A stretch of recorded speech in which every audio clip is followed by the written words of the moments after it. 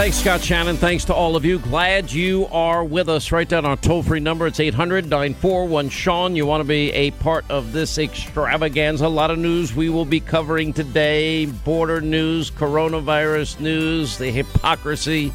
You know, why did Joe and Jill Biden walk into Jimmy Carter and Jocelyn Carter's home?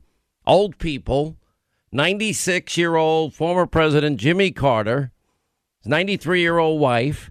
They walk in with their masks on. Then they're taking pictures pretty much on top of each other with the elder couple.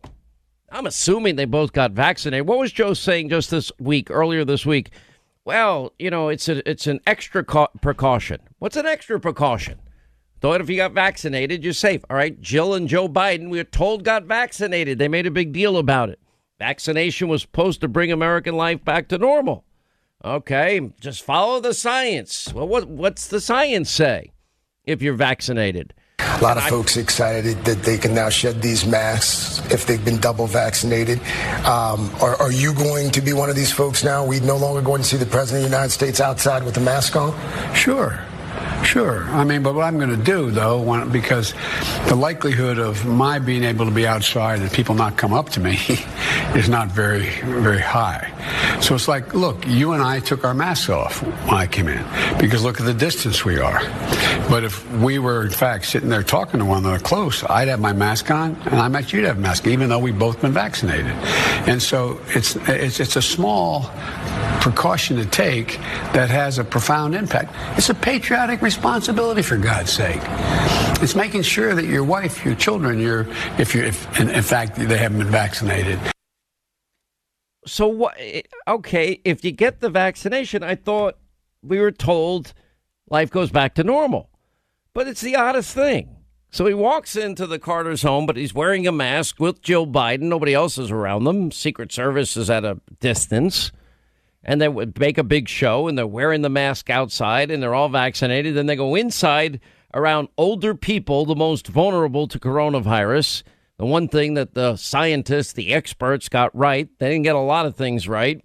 And March of 2020, Fauci, don't wear a mask. Mask isn't going to do a darn thing for you. Then one mask, then wear two masks. Now get the vaccination, and life will go back to normal, and you're protected. Well, you're not fully protected. You just take extra precautions. Keep wearing masks. I mean, selfishly, I'll be honest. I've learned I don't actually mind wearing the mask outside. When you're a public figure and you wear a mask and a baseball hat and dark glasses, that's not 100%, but I get a little more anonymity than I used to have in my life for selfish reasons. I might wear the mask all the time. I don't know.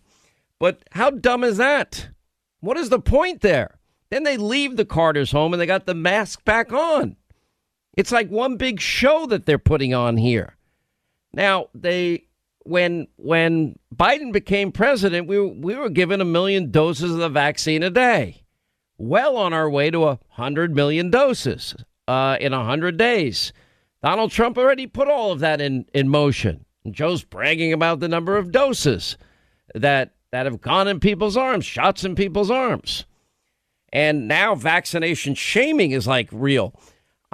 Why? Maybe it's just me. I am very pro-science, very pro-science. I'm pro-vaccinations. I believe in the science of vaccinations. I'm not an anti-vaxxer, but I'm also not a doctor. And nor do I know the specific medical conditions of everybody that hears my voice. How could I possibly know that? And what I'm telling people to do is be smart. And how do you be? Do your research, learn, read. You can read the clinical trials. You can read a synopsis of the clinical trials. You can learn the differences between the newer version of vaccinations, Moderna and Pfizer, versus the old-fashioned method, which is Johnson & Johnson. And you can read about the efficacy of all three of them. Now, there's certain little nuances that you've got to be aware of. At a point in time, the clinical trials for Moderna and Pfizer were going on. There had been a pretty significant dip in coronavirus cases worldwide. And when Johnson & Johnson had their clinical trials, it was higher. Okay, does that have an impact? Doctors I've read and talked to say, yes, that would have an impact on the final efficacy results. but make your own decision in consultation with your own research and your own doctor, and know that it's there. And at that point, I believe in medical privacy. You have a right to make your decision privately with your own doctor. Patient-client privilege, it's called, like attorney-client privilege. It's pretty unbelievable. I mean, it just looks so stupid. And, you know, if you want to talk about undermining confidence, and maybe some people that might be on the fence and wary of the vaccine, you know, telling people I'm wearing the mask even after being vaccinated, people are looking at it, well, if you have to wear the mask after, what's the point if life's not going to get back to normal? That's on the left for creating that doubt. That's not conservatives creating that doubt. We've got a lot of reaction to our interview with Caitlyn Jenner. I am all in for the wall, meaning the border wall. And on this bid, I'm an outsider. I'm in a race for solutions, and I don't care if you're a Republican, Democrat, Independent. I love this state. I'm a fighter, always have been, and the state's deteriorating. Also, she committed to standing with law enforcement, very different than the defund effort, like, for example, the LAPD, supported by Kamala Harris. Side note, she also says that you know, there was just a lot of interesting things here.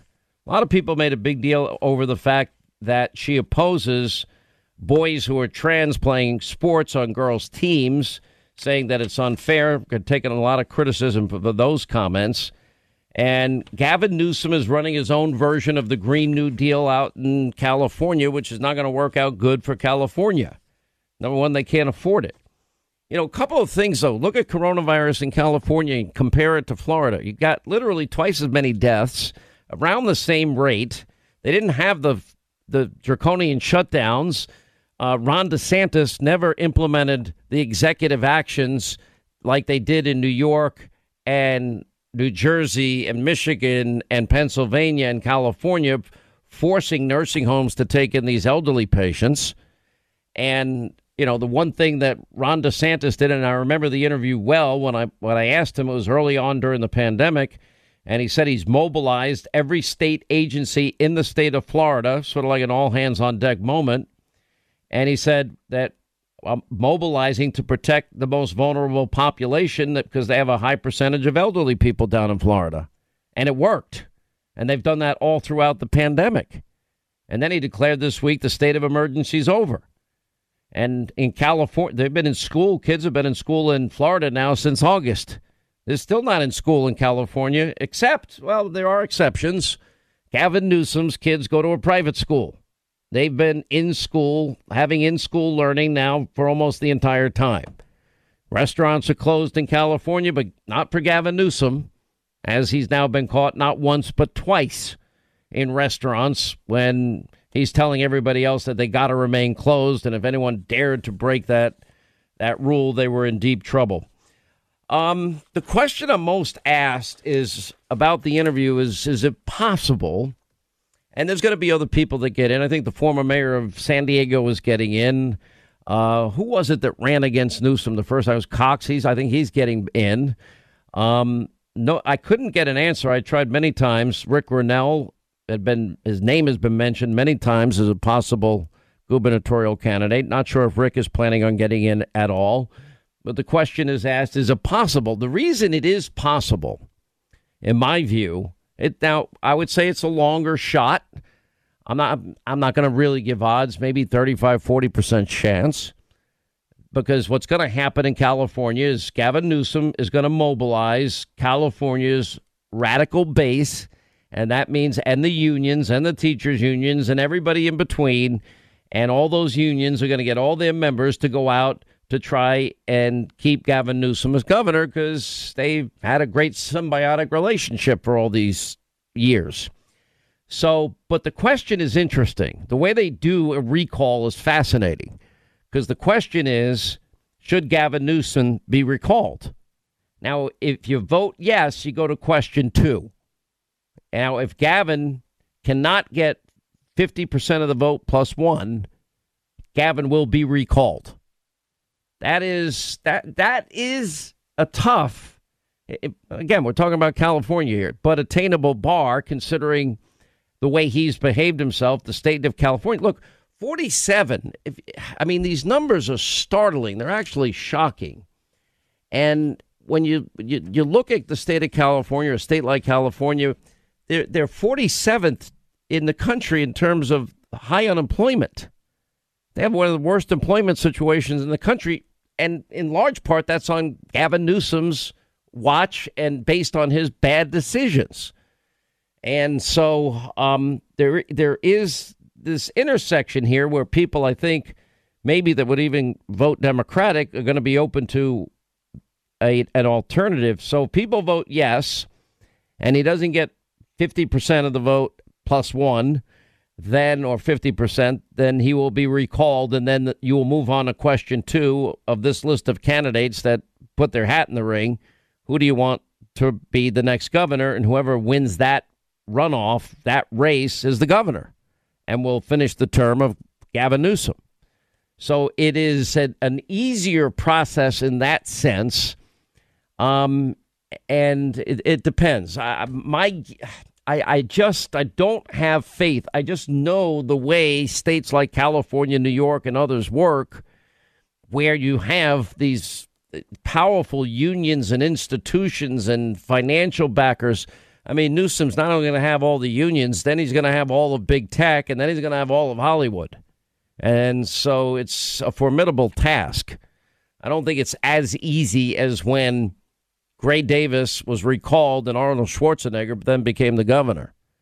The idea that they have this process, though, is pretty fascinating to me. It's like California, one of the few states that has a direct referendum.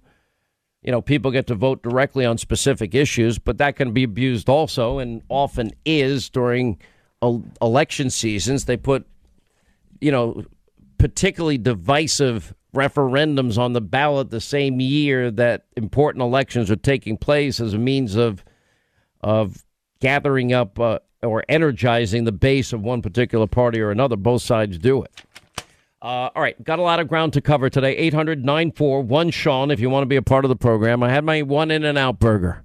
That's it. I was going to bring one home for Linda, but I don't think it would have held up on the long plane ride home. But and New York City public school system has now officially dropped Columbus Day, replaced the annual federal holiday with Italian Heritage and Indigenous Peoples Day, which will be celebrated this October.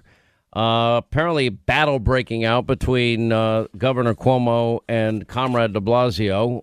We should watch that one. Down in Florida, remember we've been telling you the story. Where was the McDonald's? Was it in Florida? I forget. Where they're paying people to apply for a job because people aren't applying for jobs because their unemployment, the money they're getting from unemployment is so high that it doesn't make it worth their while. And so there's this job shortage, especially in manufacturing, fast food, restaurants, et cetera, et cetera. So it's not a small thing. It's actually been written about extensively. Ron DeSantis, if you talk to the average small business owner, they've been telling us and even calling into the program that one obstacle getting their businesses back to pre-pandemic levels is the labor shortage and people making more money staying home, collecting COVID relief, unemployment, et cetera, than they would get if they went back to work, or enough that they can just get by. So they're just kind of enjoying a little bit of a breather from the work world. DeSantis in Florida moved on this today. Floridians who receive unemployment benefits will soon have to show proof that they are job hunting. DeSantis took away the requirement that people on benefits look for work early in the pandemic when unemployment was on the rise. Few employers were hiring. A lot of people were being laid off. But DeSantis has now lifted the pandemic-era restrictions on businesses, and the unemployment rate is lower than the national average. I mean, we were out in California. It's higher there than anywhere. I mean, all these businesses, you got hair salons and restaurants still shut down. Schools are not open. What were you saying, Linda? You're talking in my ear. Look at my text. Okay, I'll text, and no texting and driving and talking. Yeah, McDonald's, it was in Florida. Business Insider had the story. They're paying people $50 just to show up for a job interview.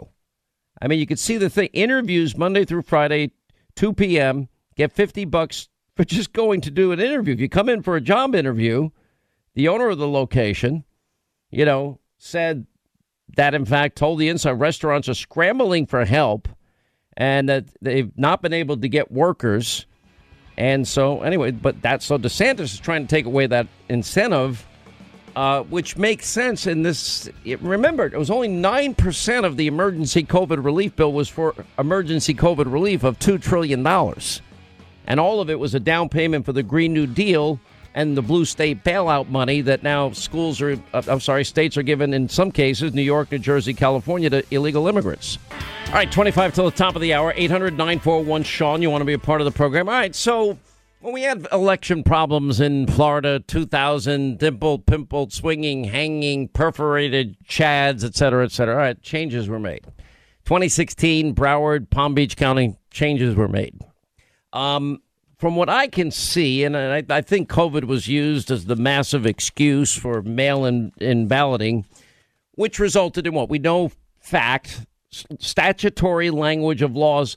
I know it's not important to liberals. They don't really care about the laws on immigration or the laws on election laws that, for example, provide that partisan observers get to observe the vote count. Nobody can observe anything from 100 feet away or 20 feet away or whatever. So I've just identified, and I don't know why this would even be partisan for anybody, 5 things that every state needs, from my perspective, to have integrity and confidence in election results going forward. One is partisan observers need to observe, which is part of the, I didn't know it until this year, how many states actually have it as the law, their language of the law. I think like in Pennsylvania, if the Constitution specifies only very specific reasons for mail-in balloting, it's fine if Pennsylvania's legislature wants to overturn their own constitution, but there's a process for that. You just don't get to bypass it. Now that Georgia has their law, which is far more inclusive than, let's say, the state of Delaware, Joe's home state, where he's represented them for 5,482 years, where they don't have 17 days of early in-person voting. They don't have any drop boxes, and they require voter ID. So voter ID, signature verification, cleaning up the voter rolls, I think every election is just common sense, nothing major. Then you add to that partisan observers being able to observe, and then chain of custody so that when ballots come in, that both sides get to monitor that there's no tampering with ballots. It's just simple stuff, nothing really that complicated. And I think then people, and we got to have a process too. I think the way Florida does it, as votes come in, early voting votes come in, mail-in ballots come in, you count them. And then you count them with observers from Republicans, independents, Democrats. Everybody gets to see, okay, that's a vote in this person's corner. That's a vote in that person's corner. Nothing really hard about that. And if you need voter, as long as you need picture ID to buy a pack of cigarettes, although they're going to ban menthol cigarettes, we need the government banning big gulps. And although you could buy 2 little gulps that equal a big gulp, how stupid is that? You just end up paying more money.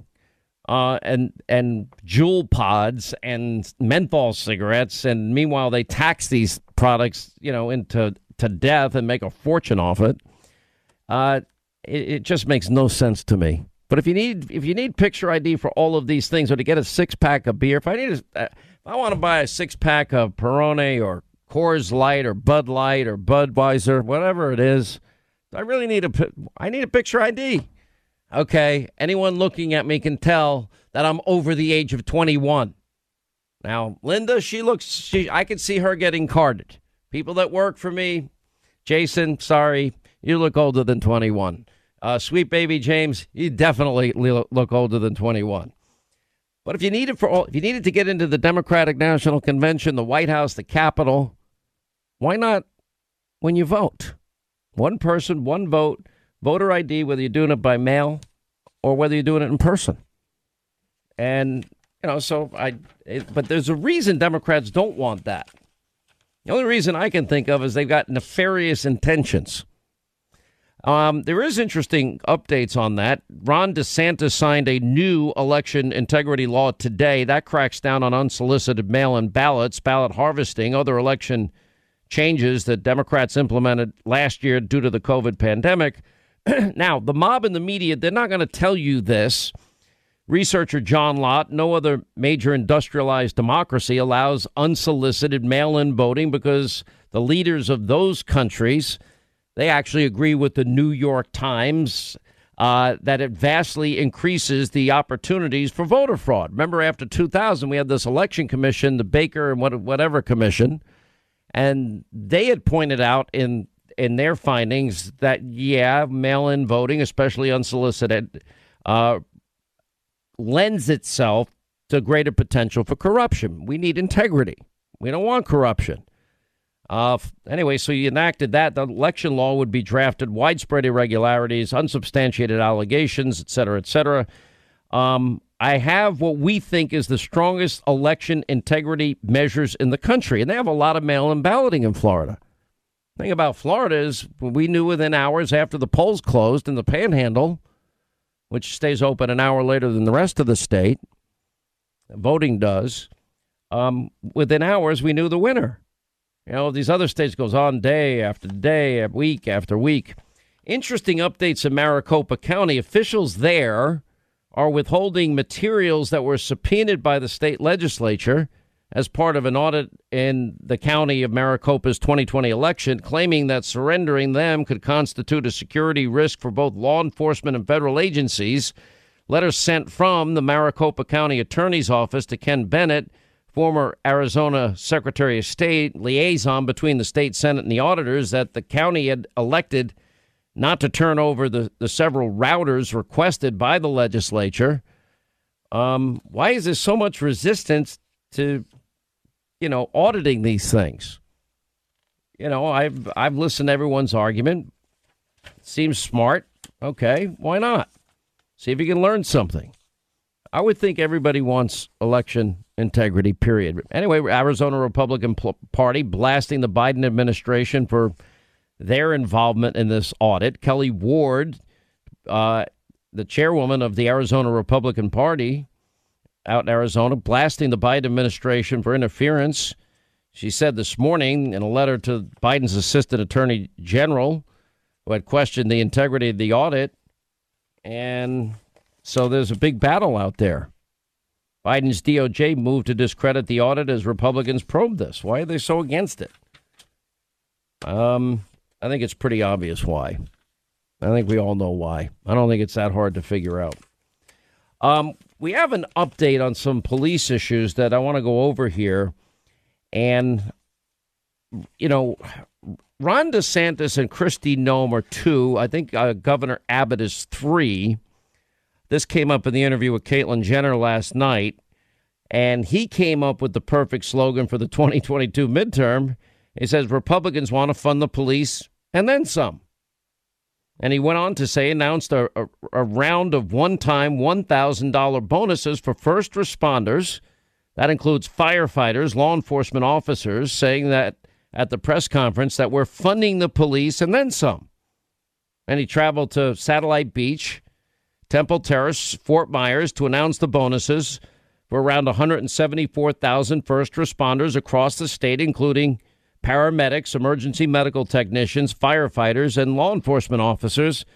And he said some want to defund the police. He said, we're funding the police and then some, and that's what we're here today to say. And Kristi Noem was on with us earlier this week. She said on this program, she goes, yeah, I'm all these officers that are leaving their states, like 200 cops decided to bail out of Seattle. They've had enough. Oh, there's a lawsuit by Horace Lorenzo Anderson Sr. and the family over the death of his 19-year-old son, Horace Lorenzo Anderson Jr.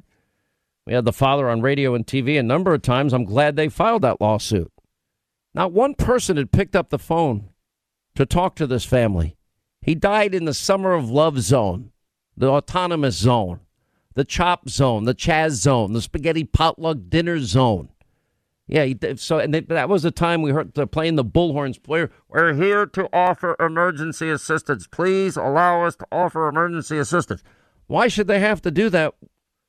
And they're begging these radical anarchists to offer medical assistance to citizens. Because remember, they took over city blocks. And the dopey mayor out there, how long is this going to last? This could be the summer of love. Well, people died in the summer of love zone. That didn't work out well. I don't know.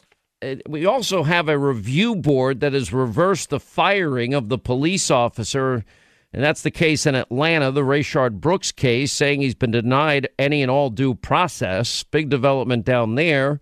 And the firing of this former police officer, now charged with murder in the shooting death of Rayshard Brooks, reversed after a review panel found that the city failed to follow their own procedures for disciplinary actions. And the officer fired last June, a day after he shot Rayshard Brooks remember that confrontation in the parking lot of a fast food restaurant. Taser was used in that particular case due to the city's failure to comply with several provisions of the code and the information received during witness testimony. The board concludes the appellate was not afforded his right to due process. I know everybody thinks they can just rush to judgment in these cases. It is, the mayor had put out a statement at the time, given the volatile state of our city and nation last summer, the decision to terminate after he fatally shot Mr. Brooks was the right thing to do. Had immediate action not been taken, I firmly believe the public safety crisis we experienced during that time would have been significantly worse. So they terminated the officer with no due process, not based on law, not based on any protections whatsoever, but to prevent unrest. That's kind of what the mayor's saying there. That goes against the constitutional order, presumption of innocence, the idea that people are innocent before proven guilty. Remember, Cori Bush made the statement last week. Bernie Kerik had tweeted this out with a picture. It was from Fox 2, I believe, in St. Louis. When they defunded the police out there last week, and it has man shot, two shot, man shot, man killed, man shot, man killed, man shot, two shot, man shot, woman shot, woman shot, woman shot, man killed, three shot. That's just in the week since this happened. How's that working out so far in St. Louis? It's not going to end well, any of this, for anybody. And you're creating an atmosphere of lawlessness. Pointed out the homicide rate in Los Angeles is now skyrocketing through the roof, way beyond even that where it was last year, and that was a record-setting year.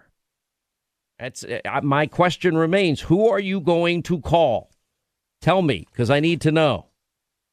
We have a prediction. It was on justthenews.com, that's Solomon's website, that quoting an expert about police morale, Brandon Tatum, and he said, why in the world would you go and risk your life and potentially lose everything for $50,000 a year, meaning what they often pay police officers, between rising temperatures, declining political support for police?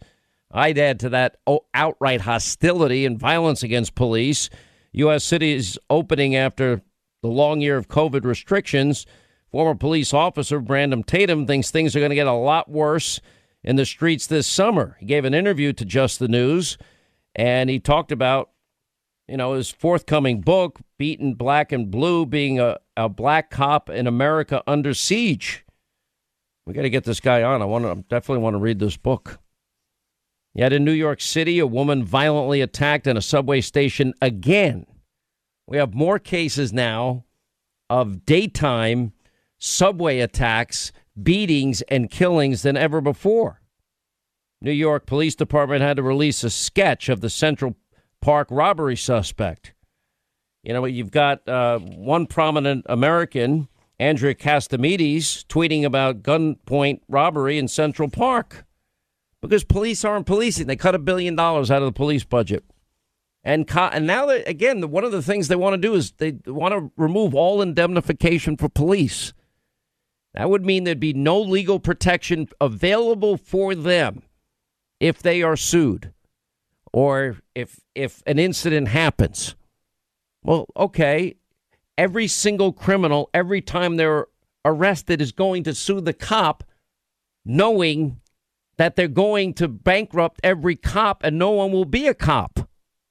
Probably, on top of stupid, probably the dumbest idea that I've ever heard. All right, 800-941-SEAN. By the way, as far as this Liz Cheney facing off with the GOP leadership, I'm getting a little tired of this. Because Liz Cheney's making it all about her agenda. Liz, it's not all about you. It's about if you want to be in the leadership and you want to lead a group of people and you're at odds with that group of people on the direction of the party, you're not in a position to lead. You know, you're pursuing your own agenda, which is fine. We live in America. Feel free. Go pursue your own agenda. You're getting a lot of praise from the media and top Democrats coming to your defense. You should be very happy. And you're able to go to the Washington Post to get your point of view out. Keep going.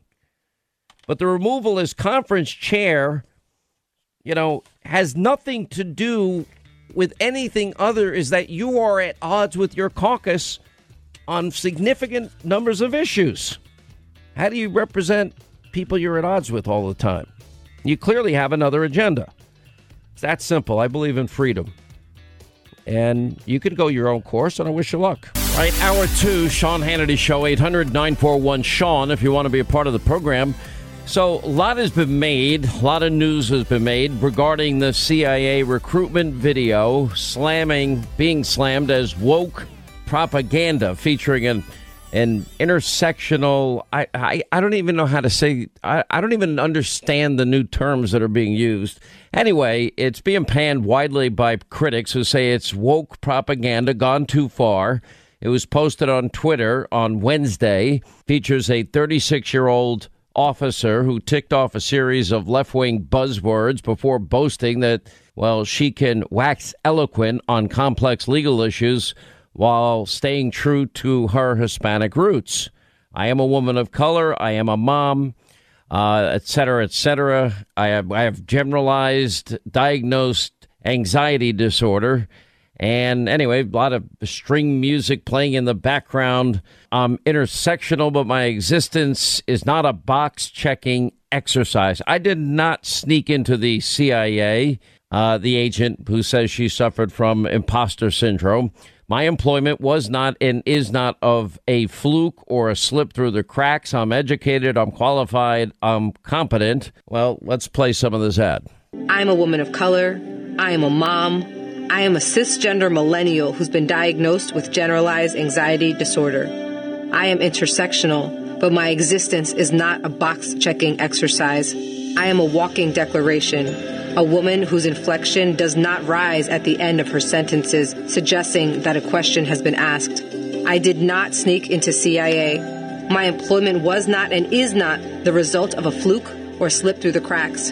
I earned my way in, and I earned my way up the ranks of this organization. I am educated, qualified, and competent, and sometimes I struggle. I struggle feeling like I could do more, be more to my two sons, and I struggle leaving the office when I feel there's so much more to do. I used to struggle with imposter syndrome, but at 36, I refuse to internalize misguided patriarchal ideas of what a woman can or should be. I am tired of feeling like I'm supposed to apologize for the space I occupy rather than intoxicate people with my effort, my brilliance. I am proud of me. Full stop. All right, so that's the ad, and it's gotten a lot of criticism. Scott Eulinger is back with us, retired CIA ops officer, Russian intel operations expert, sailed for 6 years in the Merchant Marines. Kieran Skinner is with us, former Director of Policy Planning at the U.S. Department of State in the Trump administration, also considering a run for the Senate in Pennsylvania. Welcome, both of you, to the program. Thank you. Thanks, Sean. Scott, maybe, I don't know, maybe I'm just in a different space in as much as I don't care what your background is. if you have the qualifications and you have the desire to be a CIA operative, which is a very dangerous job, that should stand on its own merit. What is the purpose of the recruitment video here? Is it because good people are always hard to find? And I don't necessarily think that having to ask people how they feel on social issues should be any job qualification for anybody. Can you do this job? Will you do this job to the best of your ability? Because this usually ends up being a dangerous job working in the CIA. That's absolutely correct, Sean. I mean, while, most of maybe 5% of the CIA actually consists of, field officers operating overseas, such as I did for a career, jobs at the CIA can be very, demanding in terms of time and time pressure and all sorts of things. But I think it's very discouraging, this ad, because it shows that they don't seem to be interested. They don't seem to be interested in finding the brightest and the best so much. They seem to be appealing to certain demographics. It just gives the impression that the CIA nowadays is being run like a graduate course in critical race theory. It was ironic that they spoke about, she spoke about being a woman as if, the CIA, in fact, was not a pioneer of including women into the CIA, because diversity is used to mean at the CIA something very important. The CIA sought a diverse workforce because our targets were diverse. We needed people with skills in languages, for example. And if that was a female or somebody of a different ethnicity, that didn't matter. The CIA wanted those people because they were the most effective at those jobs. And so even in the 60s, the CIA was kind of a pioneer with this. But now diversity, quote unquote, is being used as a tool to advance a leftist political agenda. And I think that's very dangerous. You point out something here that's really that women have played a critical role. And by the way, these are some of the most dangerous situations that CIA operatives are put in. And that is that they're dealing with bad actors on the world stage, and they are playing a role. And if they are discovered or uncovered in some way in a covert operation, their lives are in immediate jeopardy. And the same with people that would have the ability to speak foreign languages. Similarly, that would put them on the front lines in all likelihood, or there'd be a greater likelihood they'd be on the front lines in dealing directly with bad actors in a dangerous world. Kieran, your thoughts? Thank you, Sean. I am deeply concerned about this video. As a professor, I've been at Carnegie Mellon for 22 years as an African American, as a woman, as someone who is in the national security community, has worked with the intelligence community for a couple of decades, both at DOD and at the National Security Agency. I found it shocking and demoralizing because it suggests that to be inclusive, you have to be woke. We do want more women. We want more people of color involved in the CIA working in critical roles. We know that the agency has less of a diverse workforce than other parts of the federal government. However, this is not the way to do it. You want the best, as you've said, and you want the brightest. And you don't want people in particular going into the intelligence community on the basis of identity politics, because that could influence the kind of analytical work that they do. They could decide that an adversary nation, for example, that they have a lot in common with it, that they like what that regime is saying, and that it could influence their writing and their research. This is not a way to recruit the new class of officers for the CIA, and it's just really insulting. I have sent numerous students to the intelligence community throughout the decades, and it was always on the basis of their analytical, writing, thinking, and reasoning ability. Nothing to do with intersectionality. It's just amazing to me because this gets to the heart of so much here. I don't know. I can't really think of a profession that needs more diversity than the CIA, as you were mentioning, Scott. And it's not just diversity. What is the difference between advancing diversity and inclusiveness versus, this other layer of being woke?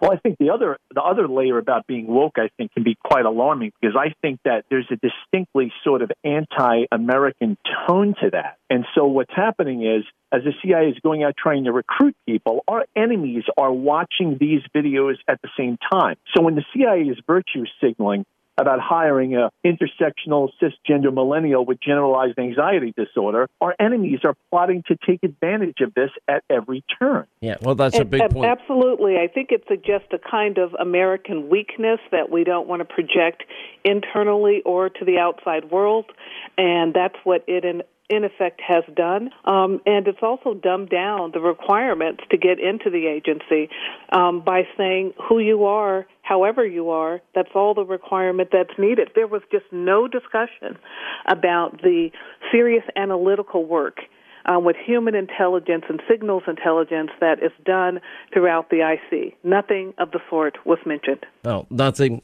All right, quick break. More with Scott Eulinger on the other side, and also Kieron Skinner. Hey, I've been telling you about my new Hustler Turf lawnmower. Look, my friends at Hustler Turf, Adam, Chad, third-generation family members, they have been leading the way with zero-turn mowers now for generations, and they make by far the best mower on the market today. It just is the best, and they manufacture the single best zero-turn mower. I own the new Raptor, newly designed for 2021, top of the line.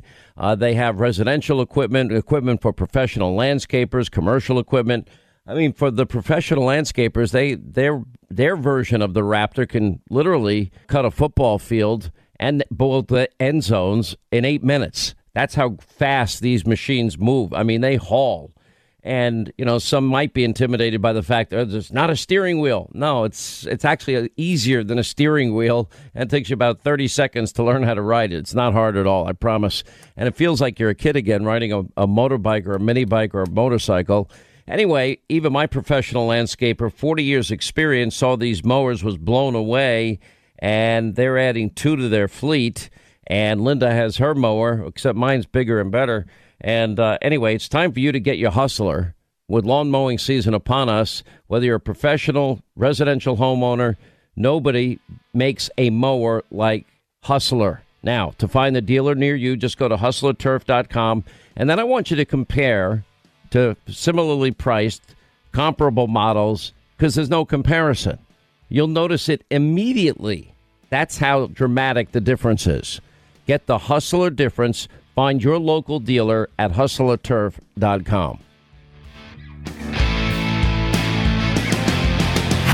At 9 p.m., do you know where your president is? I don't know. Yep, he's sound asleep in his bed with not a care in the world. Must be nice, Joe. The rest of us will keep working. You're on the Sean Hannity Show.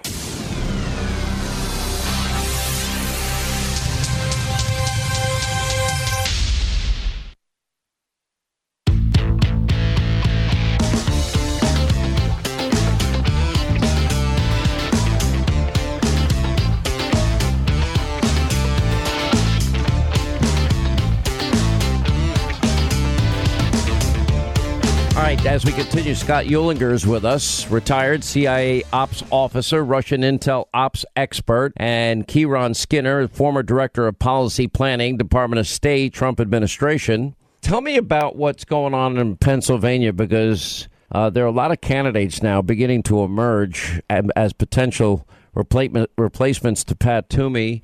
And Kieron, you're now contemplating such a move. I am. So I am a Bay Area person. I grew up not far from Stanford University. I'm a Hoover Fellow. But for the past 22 years, I have lived, voted, paid taxes in Pennsylvania, a state I have come to love. Southwestern Pennsylvania, I think, is much more part of the future of the state than many believe, and many people there are comprising what is now a kind of red wave in that part of the state. I would like to represent everyone if I finally decide to run. I've served in many presidential campaigns. Newt Gingrich in 2012. I was the lead foreign policy surrogate in 2004 for Bush Romney, and in the Trump administration, the 2016 campaign and the transition team. But I haven't run before. I'm thinking about it because I think the Republican Party is ready for someone with my background. I relate to people in all parts of our state across socioeconomic differences, and I've served in the Trump revolution. I've gone and I've seen and I understand that there's a lot of work to do in our in our camp. And so I am one of those who may throw my hat in the ring. Some have already. I'm still thinking it through, and the way I'm thinking it through is by going from hamlet to hamlet, county to county, talking to my fellow citizens and trying to understand what matters to them. You know, it's interesting, and I think you know Kathy Barnett as well, and she's thinking about a potential run in your state of Pennsylvania. Herschel Walker's name keeps coming up in the state of Georgia.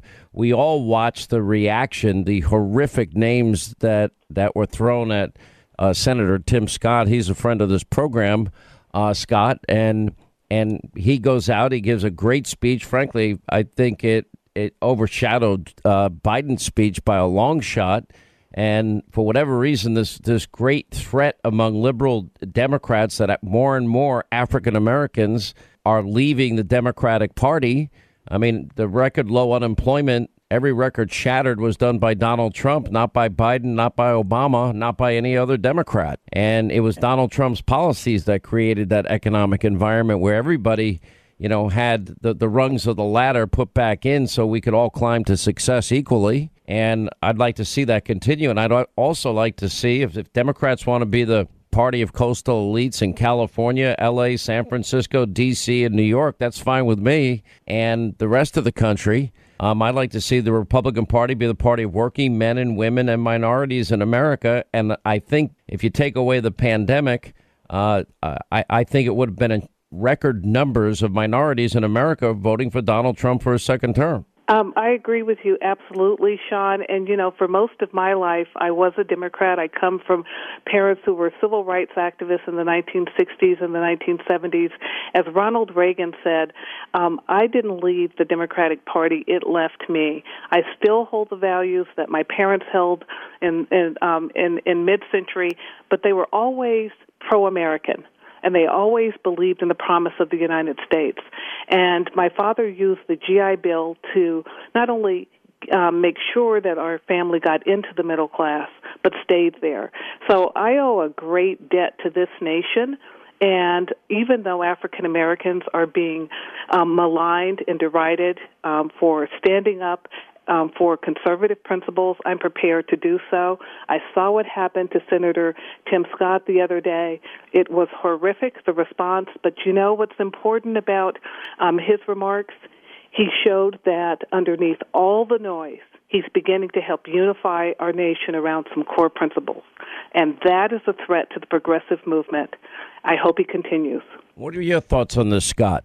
Well, as a Pennsylvanian who previously ran for Congress unsuccessfully a couple of years ago, I applaud the initiative of any America Firster who's willing to jump into what is often the swamp of Pennsylvania politics. So I'm a personal friend of Kathy Barnett, and I applaud my colleagues possibly throwing her hat into the ring as well. We need to see people who reflect the values of working Pennsylvanians, and these people are, people who supported the Trump administration are a step in the right direction. Yeah, I think there's a lot of things changing. I want to thank you both for being with us. Scott Eulinger, thank you.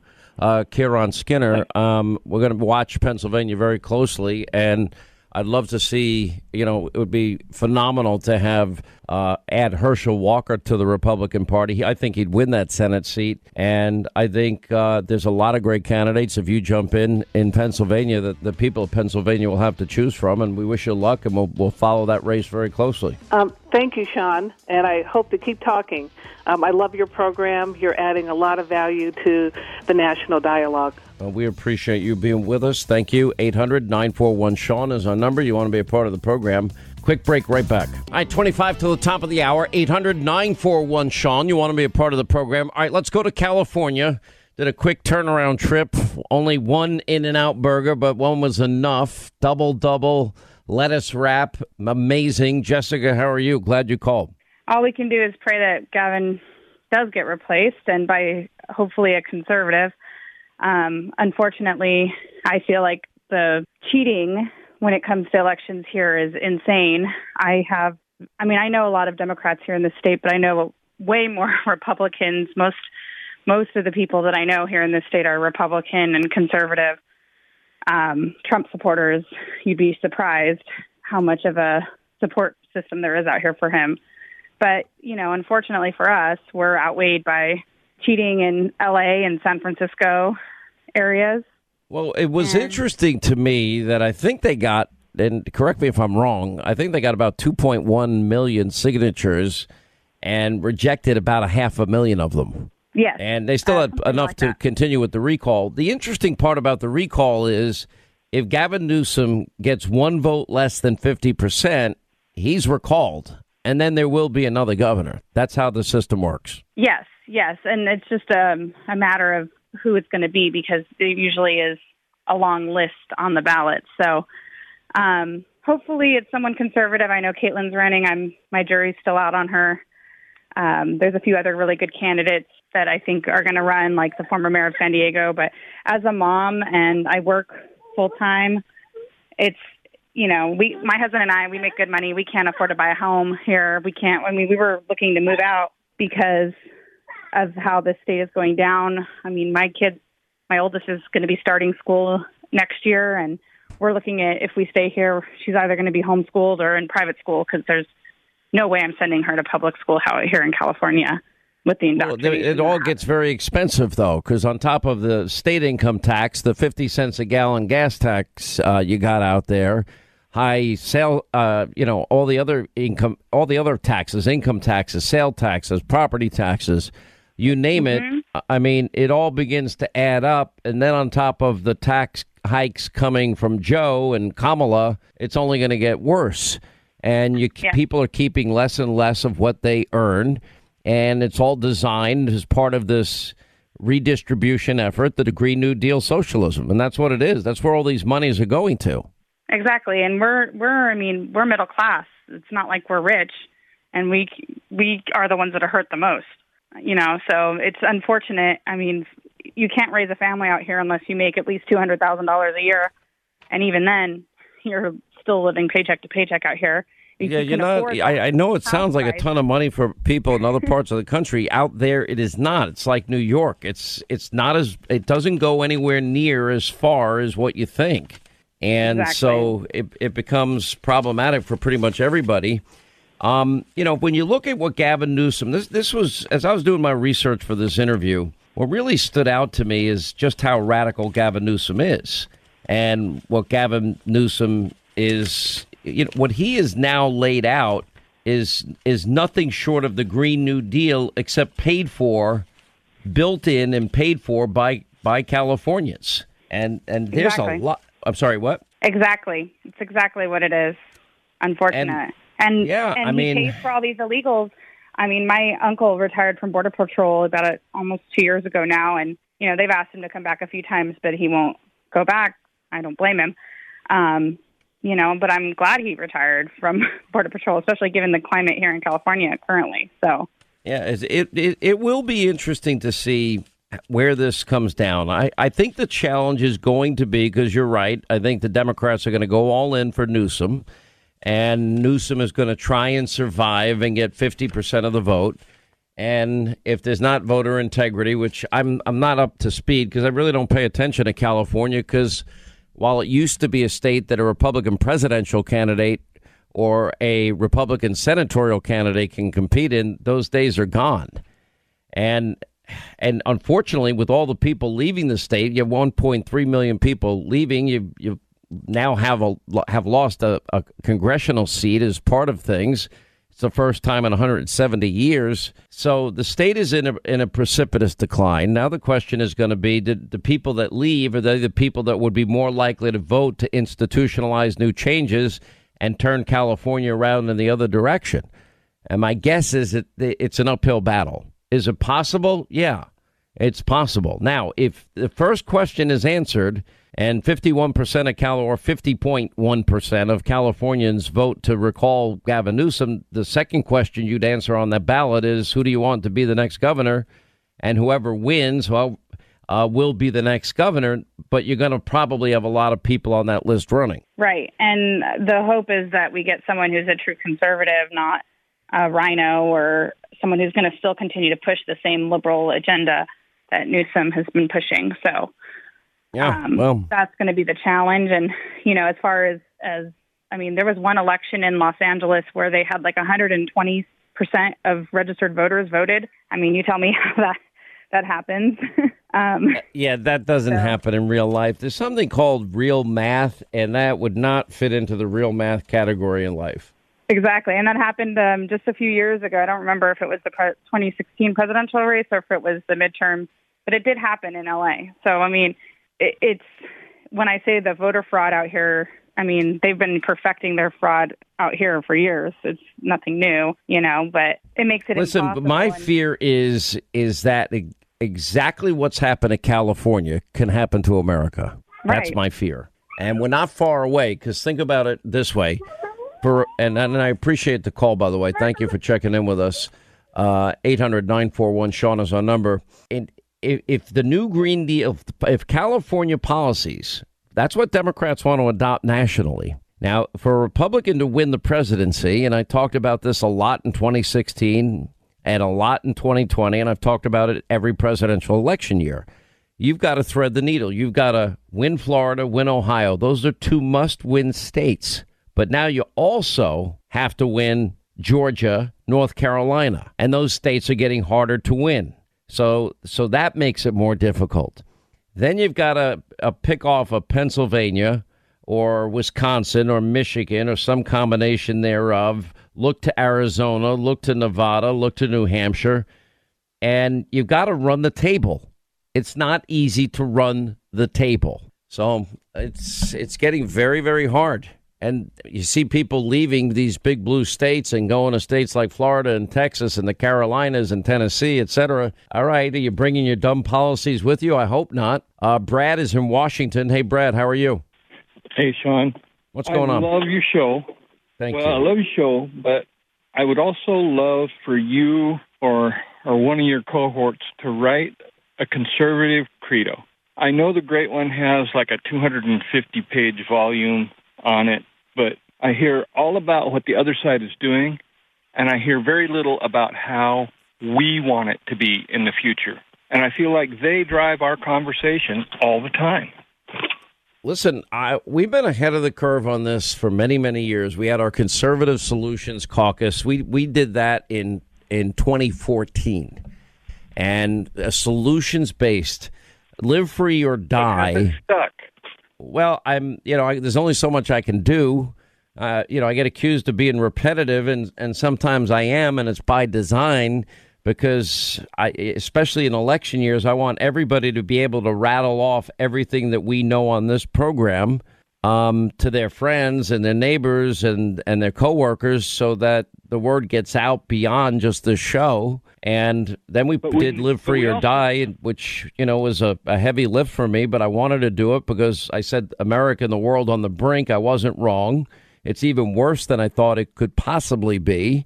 And it's really now a matter of very simple logic. The conservative agenda, solutions-oriented agenda, is simple. We believe in liberty and freedom, capitalism, and our Constitution. Now, this is not complicated to be a conservative. We believe in law and order and safety and security in every town and every city. We believe in free market solutions for health care, and yes, we'll protect pre-existing conditions.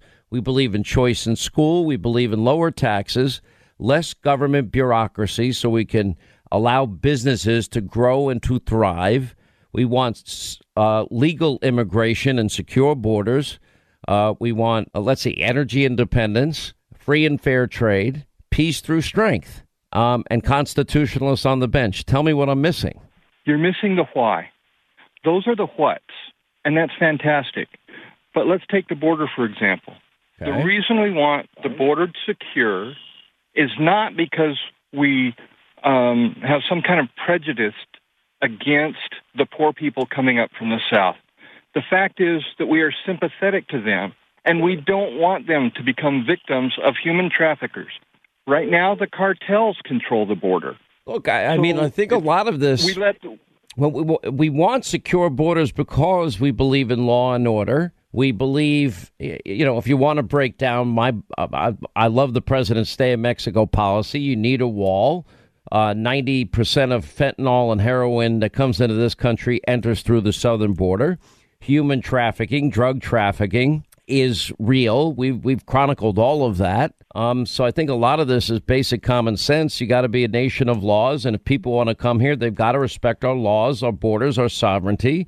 If you want to come here, I think we need a background check to see if you have radical associations. If you want to come here, I think in a pandemic, you need a health check. And I think you need to show that you will have the means of providing for yourself and not relying on the American people to pay for services for you, because it is bankrupting this country. So, OK, there's the whys. There's the explanation behind it. I think energy independence is clear. The reason you want to be energy independent is it's good for national security. It creates career jobs in the energy sector that are high paying. And it drives down the cost of the lifeblood of the world's economy. That's good for everybody. I mean, I can go through every other issue if you want, but this audience is pretty sophisticated and smart, and I think they understand it. We already have this audience, Sean. We need to reach out to the people who we don't have. And the people we don't have don't hear the why, and they don't hear the what. They just hear that the Republicans you and the sound very conservatives defensive. Are, oh, no, are no, a bunch no, of no. awful We don't people. we don't want the border wall because I know we're not a racist. I don't even feel a need to answer that question because I don't care where you come from. But I think we have to be a nation of laws. We ask that you do it legally. We ask that you have a background check. We ask that you have a health check. You need to be able to show us that you'll provide for yourself. It's not that complicated. Short of that, I don't care where you come from. Once, if you come into the country, welcome to the United States. That's my attitude. Thank you, Sean. All right. It's got to be legal. All right, back to our busy phones. Back out to California and Frank. Frank, you're next on the Sean Hannity Show. Hey, Sean. Just distilling it down to its most basic, it's this, and that's why I was listening to you and Linda yesterday. You were talking about love California, hate California, because that's kind of, I have this love-hate relationship with this place. Been here 30 years from the East Coast, and there's uber wealth, uber beauty, great things to do. And the other side of it is there's homeless encampments literally right outside my door. So what do you do with that? I see it as people are finally going to be fed up, and we'll know whether we do get rid of Gavin Newsom, because I got to tell you something, it's 50-50 that he'll go, because there's very rich, powerful people that want to keep him in power. And the media also is going to jump on board and tell us how wonderful this guy is. And then the third thing is people just, they see a D, they vote for the D. They're not going to vote for an R in this state. It's the same thing in New York State, too, with you guys. So we're in that same boat, I believe. Listen, I don't disagree. The media mob is going to go all in to save Gavin, but it is winnable. There is a way to, if the people of California have had enough, they now have a chance to change it. I hope they do. I think it would be good for the state. Quick break, right back. Stay right here for our final news roundup and information overload. All right, news roundup and information overload hour. If you want to be a part of the program, we'll get to more of your calls. Final half hour of the program today. 800-941-SEAN if you want to join us. It was interesting. I did not know Disneyland or Disney World in Florida opened, 9 months ago?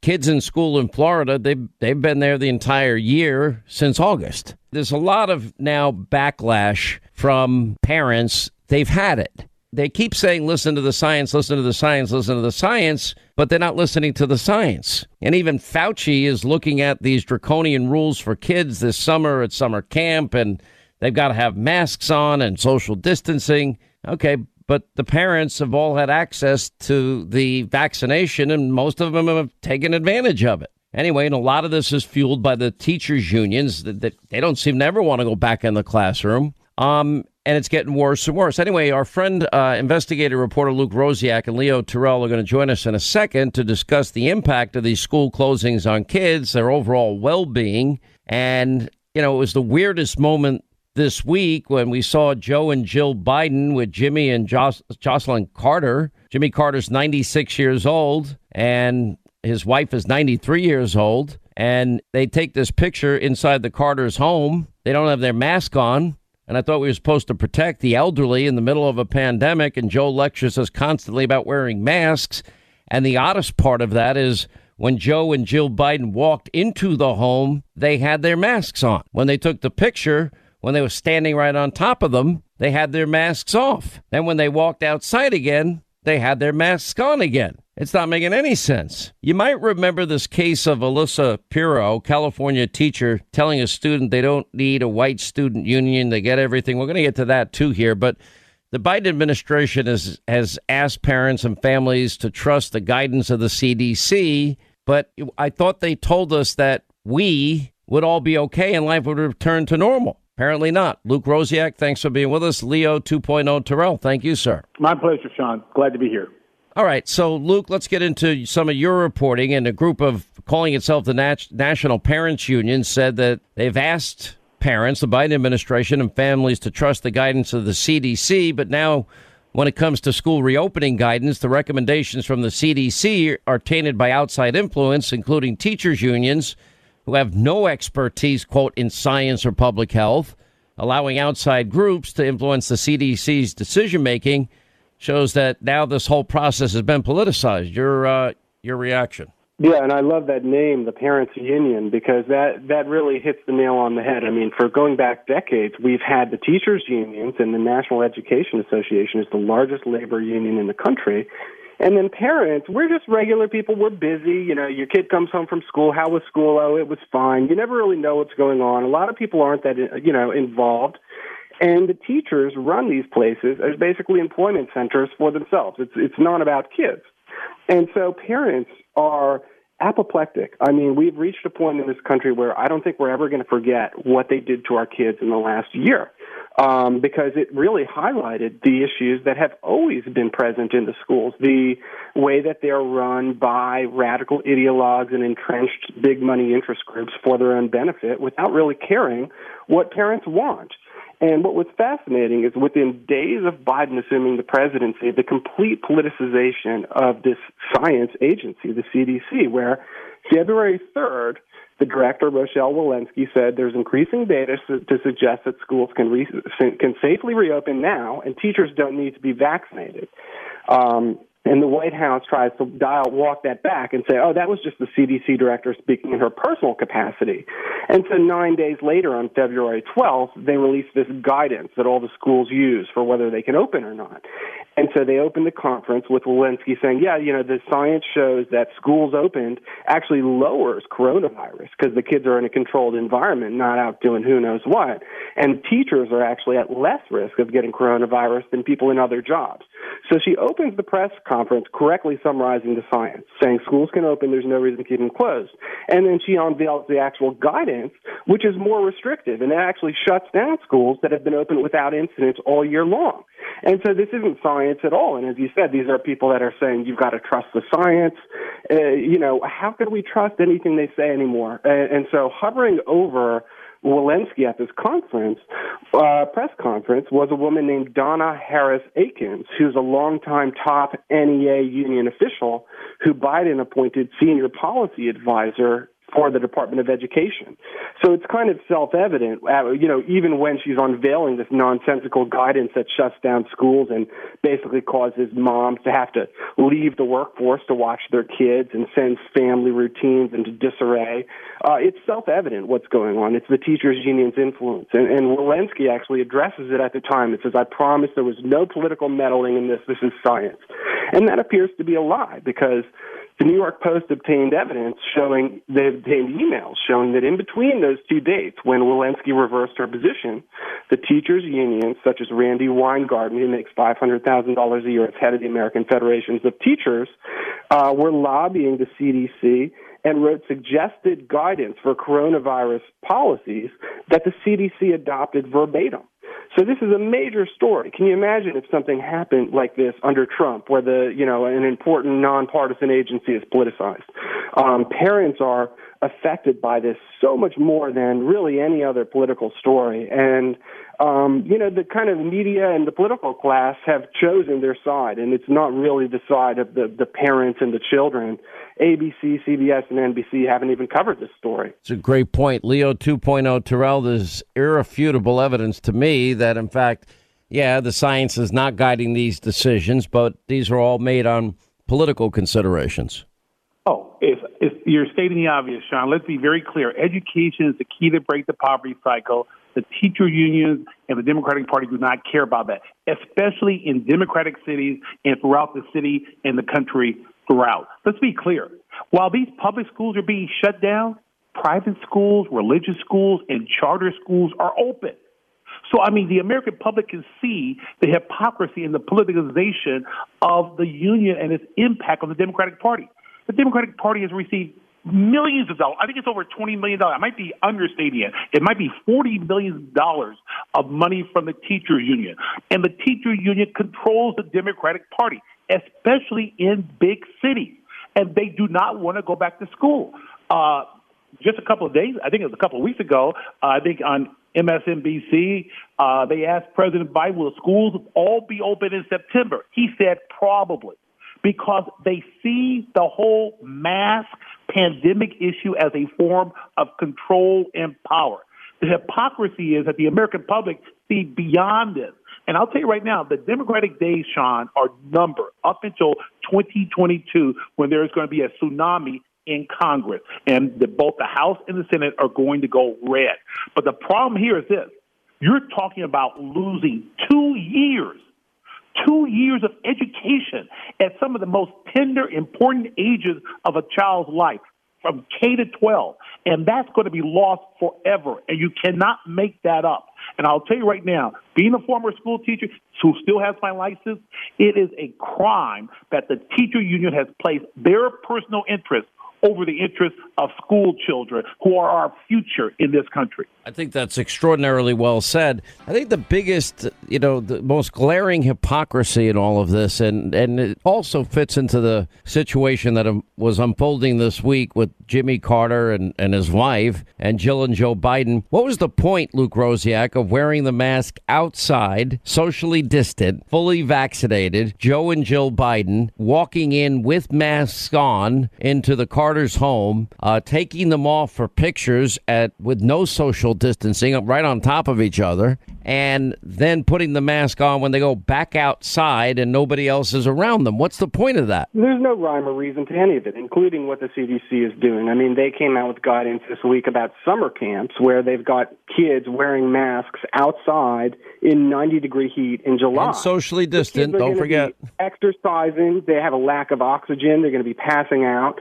And the point of this, really, it raises the specter of, are we going to open schools next year, as you indicated? I mean, Joe Biden won't even say yes.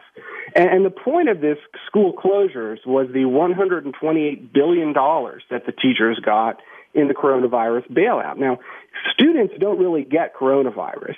Teachers are at less risk than other professions, and they use this first to put themselves at the head of the line to get vaccines. So they're getting vaccines during the period reserved for the elderly.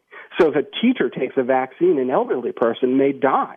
Think about think about the mentality that entails, that you would take a vaccine from an elderly person. And then even after they get the vaccines, they indicate we may not come back. And at the end of the day, the quote science was that if you give us $128 billion, which has nothing to do with the coronavirus because it doesn't have to be spent until the year 2028, then it'll be safe. So this idea that you've got to trust the science, and I'll just call up this guy named Science and he'll tell me what it is. I mean, there's no such thing as trust the science, but especially now when they're politicizing all of these agencies and behaving in ways that are totally irrational.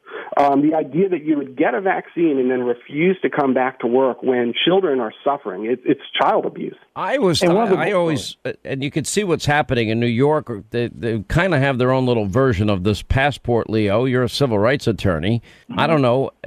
Maybe I'm just one of the few people that believes in medical privacy. And to me, everyone's lecturing everybody else on what they need to do medically here. I think the public does need to be informed. And as the pandemic, as we learned more and more as time went on, we went from Fauci in March of 2020 telling us we don't need masks. Masks aren't going to do a damn thing to one mask, and later two masks, and all the projections of all the experts were wrong. They got a couple of things right, and that is that the elderly were the most susceptible from the very beginning. That remained constant. We were right that the science, in terms of vaccines, once they broke down the sequence of the virus in record time, we knew that we could probably with the greatest minds in the world put together a vaccine, and then people can get informed about that.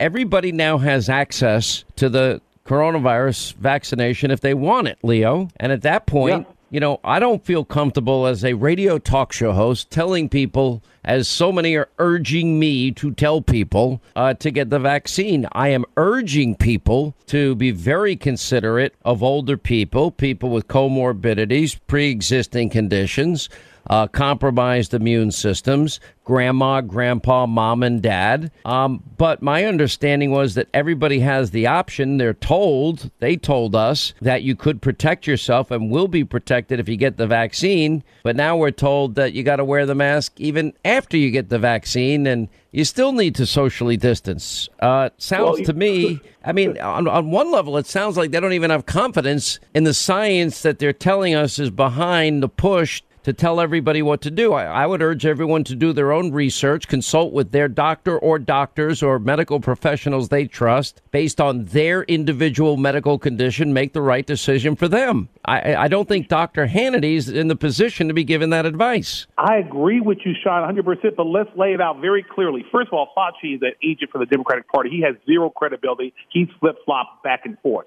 The Democrats see the mask as a form of power. We're talking about Joe Biden and Jill wearing a mask outside the house. What about the stupid picture of Kamala Harris and her husband, both vaccinated, and they're kissing each other with their mask on? That's totally ridiculous and insults the intelligence of the American public. But when it comes down to the choice of getting the vaccine, it's an individual choice. And let's just mention just one particular state, the perfect state in this country, Florida, the perfect governor, Governor DeSantis, who has basically looked at the science.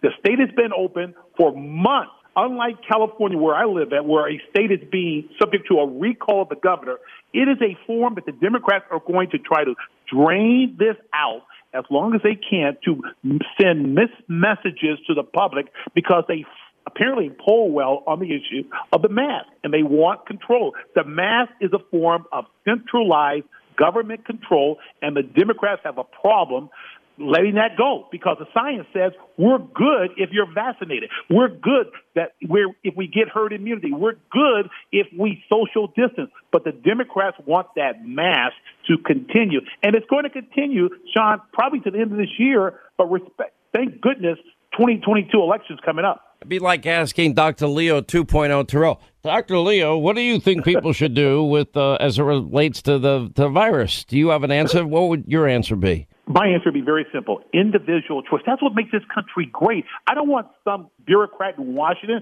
someone from the CDC or Fauci telling me what to do. I want to make an individual choice based on an informed decision. All right. I appreciate it. Thank you both for being with us. Luke, long time no here. Good to hear from you. Leo 2.0 Terrell, thank you. 800-941-SEAN if you want to be a part of the program. We'll get to your calls next half hour. Hannity tonight at 9. We'll continue. All right, 25 till the top of the hour, 800-941-SEAN if you want to be a part of the program. Now, we brought back In-N-Out burgers for Linda because she wasn't on our trip yesterday. Did you get to eat yours yet? You know, I was there with you in spirit, Sean. So I'm so full from the experience. Well, if it were possible, and it's not, if it were possible to get one to Liam and sneak it to him, I would do it in a heartbeat. First of all, you guys got lettuce wraps. I can't get him to eat like anything a helicopter green. Mom, tiger mom that, if somebody were to give your kid a piece of candy, you'd be like, what do you, all right. He doesn't need First of all, I am not that bad. My son went trick-or-treating. He eats lots of candy. He's got such What's a sweet his favorite candy? He's a big fan of Starburst. He loves Starburst. And he's actually a huge fan of fruit. We eat a lot of fruit, so that's good. He doesn't. That's what all you offer. No, I swear. When I was pregnant with Liam, and everyone in the studio can attest to this, you were eating candy. I was there. I ate bags of oranges, bags a day. So that's why he loves oranges, because you ate them when you were pregnant. Because he wanted them, and that's why I ate them. I had no choice in what I was eating. Communicating from the womb, Mom. Listen, I want oranges, please. Any pregnant woman will tell you do not have authority over your own appetite when you're pregnant. Well, but the funny thing is, if he really was communicating during the pregnancy, I think he would have started screaming, "Stop putting this disgusting green puke, vomit, bile in your stomach. It's disgusting." All right, so I'll share a disgusting story with you. Are you ready? I love disgusting. It's going to be great. It's wonderful for radio. So when I was pregnant, I was like maybe 4 months pregnant, 5 months pregnant, still taking the subway every day. I took the subway right up to the end. And I stopped at a juice place and I got a green juice, a healthy green juice, apples and kale and the like. Okay, fine. I take my juice. I walk to the subway. I get on. I'm on my way to the studio. I take a sip and I have to be sick, like immediately. So I get on the subway at 23rd Street. I get off the subway at 34th Street. Priceless. Oh, it's gross. Go over to the platform, throw up in the trash can on the platform, just in time to get back on the subway. I get to 42nd Street. Got off the subway. Got off the subway. Doors open. And then you got back on the subway with puke breath? No, first of all, no one's close enough to a pregnant person anyway. My stomach's out to, Timbuktu. Oh, my gosh. Get back off at 42nd Street, throw up again. Oh, my gosh. They think back everyone on. must be thinking, what did she drink all day? Oh, my God. Such a disaster. And it was the wintertime because he was a summer baby, so I still had my big jacket on, so who knows what they thought. But anyways, he definitely was not a fan of the green juice. So for that point, I give you credit on that one. Okay, and the same with the orange puke bile vomit that you drink, too. It's disgusting. It's not bile vomit. It's just a juice. I look at the stuff that you drink, that you tell me. This from a man who sucks salt off pretzel rods and puts them back in the container. Are you kidding me? If living 10 more years is a consequence of having to drink that crap, that vomit, that bile, I'm not doing it. If I can live 10 more years and irritate you just a little longer, it's worth every single sip. Okay, so the odds are, I'm older than you, that you're going to live, you're a carrier. Too crotchety. You're going to live forever. No, you are a carrier. You give high blood pressure. I'm a carrier. You're a carrier. And, and then everyone else around you. Sure it's not all the fast food you're eating? What's that? Sure it's not all the fast food you're eating? It's me? I make it sound like I'm eating all this fast food. I don't eat all this fast food because I can't. Your metabolism when you get older slows down. Yeah, but you work out all the time, so you're fine. I work out an hour and a half a day. So there you go. All right, let's get to our busy phones here. 800-941-SEAN if you want to be a part of the program. All right, let's say hi to Corey's in Louisiana. Hey, Corey, how are you? Hey, Sean, how's it going? Thanks for taking my call, and thanks for what you do every day, giving us a voice out there. Appreciate it. Hey, thank you, my friend.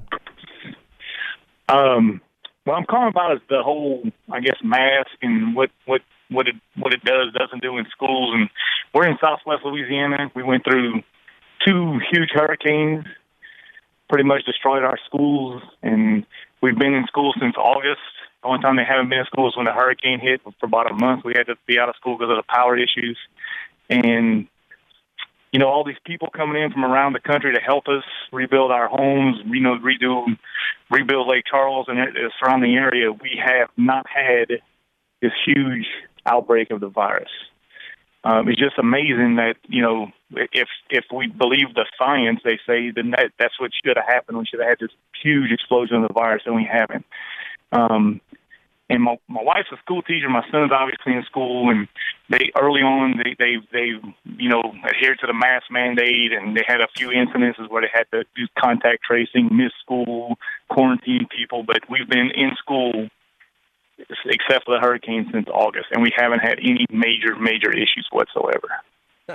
Most kids, and again, there are exceptions, and when I say this, I'm just saying overall, the people most at danger. That was one thing they got right. Older people compromised immune systems, comorbidities, older people, with pre-existing conditions. They have been the most vulnerable. It's sad because a lot of politics got involved in the science of COVID-19. And as a result, I think Dr. Oz said it perfectly when he said, when science and politics intersect, politics is going to win. And it prevented a lot of people from raising even legitimate questions. Look, if you actually do what I'm suggesting, research on your own. I mean, you could use any search engine that you're comfortable using. There is so much information out there And you could read directly from the pharmaceutical companies. You can read directly from the clinical trials that took place. And you can get as little or as much information on the vaccines, on the virus, as you'd ever want to know. It's all out there. Then, of course, everybody, I would assume, has a doctor or doctors. And I assume you go to your doctor because you like your doctor. You trust your doctor. And they know your medical condition, your private history.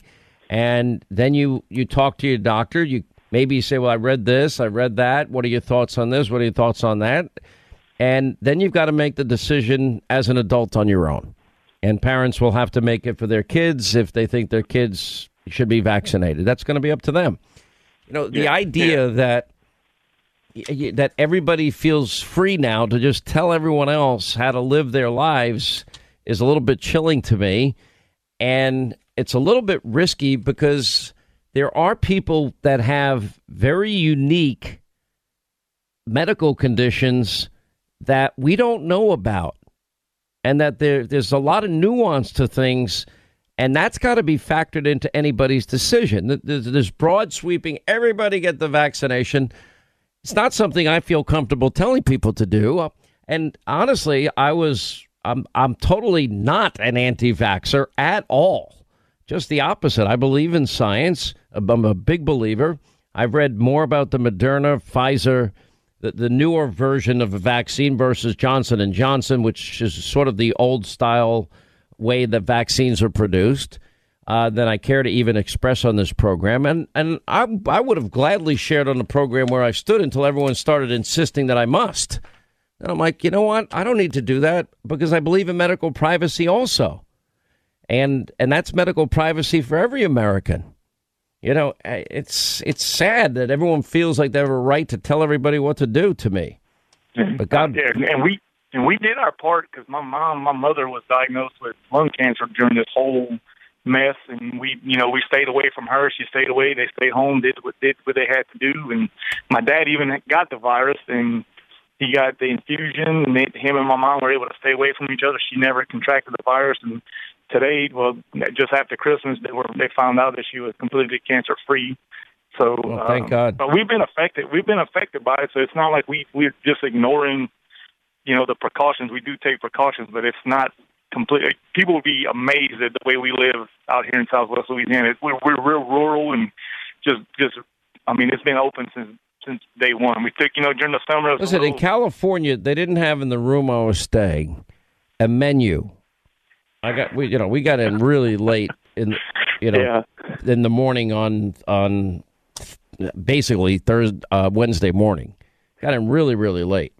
And anyway, they had 24-hour room service, and I'm looking around the room and I can't find a menu, what you can order, for in-room dining, and I can't find it. And then I called down, they said, well, it's not in there. And I said, okay, can you just have somebody set one up? And they said, no.